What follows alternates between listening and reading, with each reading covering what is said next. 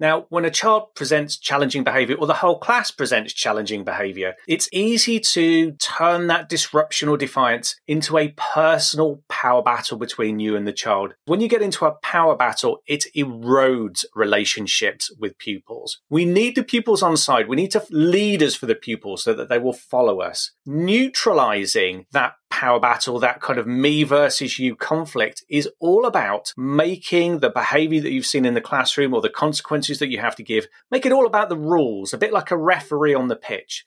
Welcome to the School Behaviour Secrets podcast. I'm your host, Simon Corrigan. My co-host is Emma Shackleton, and we're obsessed with helping teachers, school leaders, parents, and of course students when classroom behaviour gets in the way of success. We're going to share the tried and tested secrets to classroom management, behavioural special needs, whole school strategy, and more, all with the aim of helping your students reach their true potential. Plus, we'll be letting you eavesdrop on our conversations with thought leaders from around the world, so you'll get to hear the latest evidence-based strategies before anyone else. This is the School Behaviour Secrets podcast. Hi there, Simon Corrigan here, and welcome to another Essentials episode of School Behaviour Secrets.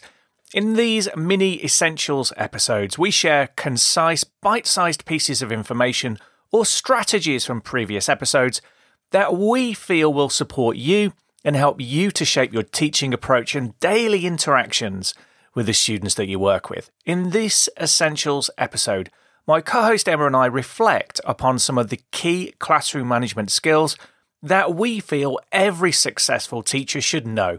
Earlier in the original episode, we talk about the importance of relationships, but we're actually going to join the conversation where we began to consider the effects of body language and the impact this can have in creating effective pupil relationships.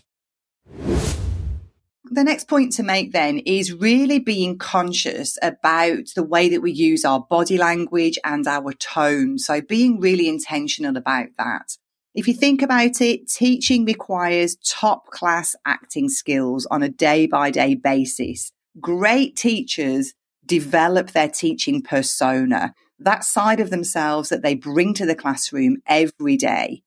We become aware that we are being watched, just like actors on a stage at all times. So remember, even when you're having a conversation or an interaction with one person, there's usually going to be other children or other adults around who are seeing and hearing and picking up on the subtle cues in that interaction. So it pays to check out your body language, your tone of voice, and your facial expressions, and be aware of how you are presenting to the world. The funny thing is that sometimes what we think we look and sound like is not the same as what we actually look and sound like to others. So I'd urge you to be brave and ask a trusted colleague to observe a lesson and give you some honest feedback on the way that you come across to others. It's incredibly powerful in getting your teaching persona just right so that you can make effective pupil relationships and communicate with crystal clarity. It's not about being fake, because kids can sniff that out a mile off, but it's about refining and tweaking your presentation and your manner so that you really communicate the messages that you want to communicate. I would go as far as to say that videoing yourself and looking back at that footage, however hard it is the fastest way to improve how you use your body language, how you use your tone of voice in the classroom. If we think back to our actor, an actor will open the script and he'll look at each scene in turn and he will think about how I need to portray myself in this scene. And in the classroom, we have a number of different scenes. So let's think about whole class time. That's when we're addressing the whole class. That's one form of scene. Another form of scene might be where we're addressing a behaviour issue with a student. Now, what we need to do when we're approaching those situations, usually we need to approach those situations using assertive body language. Do go back to episode 1, our very first episode of School Behaviour Secrets, because in that episode we go into the detail of how to look and sound assertive.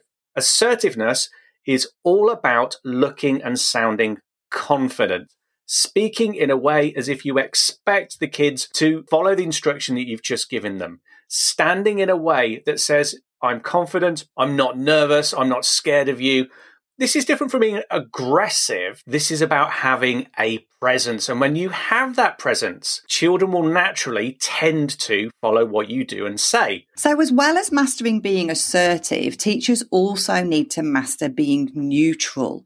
And this is especially useful for de-escalation situations. So when things are heating up, when emotions are riding high, for example, teachers being able to look and sound neutral is really effective for not accidentally escalating a situation. This links nicely back to raising awareness of what we look like and what we sound like to others. It's really good to learn a good poker face, particularly in situations where students might say or do something that we find shocking, for example. And it's important to remember that when students are triggered, they are likely to be hypervigilant and they are scanning for further threats. And this can actually lead them to misinterpret other people's gestures and behaviours because their signal reading systems go a bit awry. It is a good idea to practice neutral stance, neutral facial expressions and tone. Try it out in the mirror at home. Try it out on the cat.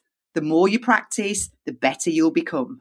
And be aware that when we're trying to be, say, more assertive, we can tip over into aggression if we don't practice these things and get them right. Assertive language is the language of I'm calm and I'm in control. So use that video recording, practice at home, practice on the cat, speaking and looking either confident or neutral, because those are the two key body language postures that you're going to need to really boost behaviour in the classroom with your whole class management. Another really great skill that I've noticed many effective teachers doing is lighthousing, sending their beam or their vision, their view all around the room. So you know that wherever they are in the room, whoever they're talking to or working with, they are consciously, actively scanning the rest of the room to keep an eye on what's going on and also to let the pupils know that they are keeping an eye on what's going on. So constantly monitor what's happening and pick the right language for the right situation. Don't leave any of this to chance. It really is an art that needs to be practiced and reflected on, and it will have a huge impact on classroom behaviour. Okay then, so we've looked at forming relationships with kids and we've talked about being intentional with our body language. The next thing we're going to look at, the next skill, is depersonalizing conflict. Now, when a child presents challenging behaviour or the whole class presents challenging behaviour, it's easy to turn that disruption or defiance into a personal power battle between you and the child. When you get into a power battle, it erodes relationships with pupils. We need the pupils on side. We need to leaders for the pupils so that they will follow us. Neutralising that power battle, that kind of me versus you conflict, is all about making the behavior that you've seen in the classroom or the consequences that you have to give, make it all about the rules, a bit like a referee on the pitch. The referee confines the conversation about what's just happened to the rules. They never make it personal. And the minute you start making that conflict personal, you're going to sort of kill your relationship with the child or the group of children that you're working with. So when something goes wrong, bring it back to the rules, back to what will happen next, not about your personal relationship with the kids or about your authority or a personal power battle. I think the analogy of the referee is a really useful one because you see, don't you, good referees have got excellent, assertive and neutral body language by bringing the emotion out of it and bringing it back to the rules. And this is what we need to do as well. This is super, super hard, but it can be done. In most cases, the child's behaviour is the result of something underlying, something deeper. It could be due to stress from a diagnosis or from their family situation, for example. What we need to do is to learn to shrug this off, not to take that personally or as a criticism of our teaching skills, even when they make it personal. And some children will do that. They will try and goad you into a response, but you are the adult. So it's up to you to develop that Teflon coating and the ability to let things bounce off. And this is really valuable for your own mental health and well-being too. And that goes for conflict from parents as well. Never take them personally. Often parents might have had a bad experience of school. Maybe deep down they feel nervous.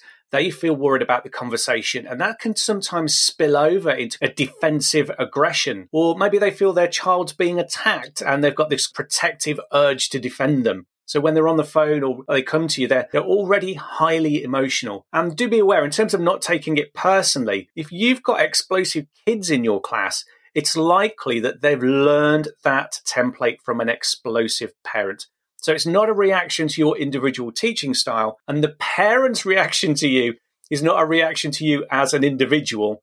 It's a template that they've learned from their families. So it's about learning to be resilient and making classroom behaviour all about the rules, not about your personal authority and power battles. You have the power in your response to make a situation bigger or smaller. So decide that what you say and do is going to de-escalate this situation, not inflate it. This leaves everybody with their dignity intact and preserves positive rapport and relationships with pupils. And that's all we've got time for on this Essentials episode, where we've covered 3 of our 5 essential classroom management skills. If you've experienced problems with pupil behaviour during lesson time, there may be some simple tweaks you could make to improve this. So if you want to hear all of those tricks and tips, head back to episode 17 to discover all 5. I will put a direct link in the show notes. If you've enjoyed listening today, do please remember to rate and review us. It takes just 30 seconds, and when you do, it prompts the algorithm gods to recommend School Behaviour Secrets to other podcast listeners, and that helps us grow the podcast and reach other teachers, school leaders, and parents. And while you've got your podcast app open, please remember to hit subscribe so you never miss another episode. Thanks for listening today, and I look forward to seeing you next time on School Behaviour Secrets.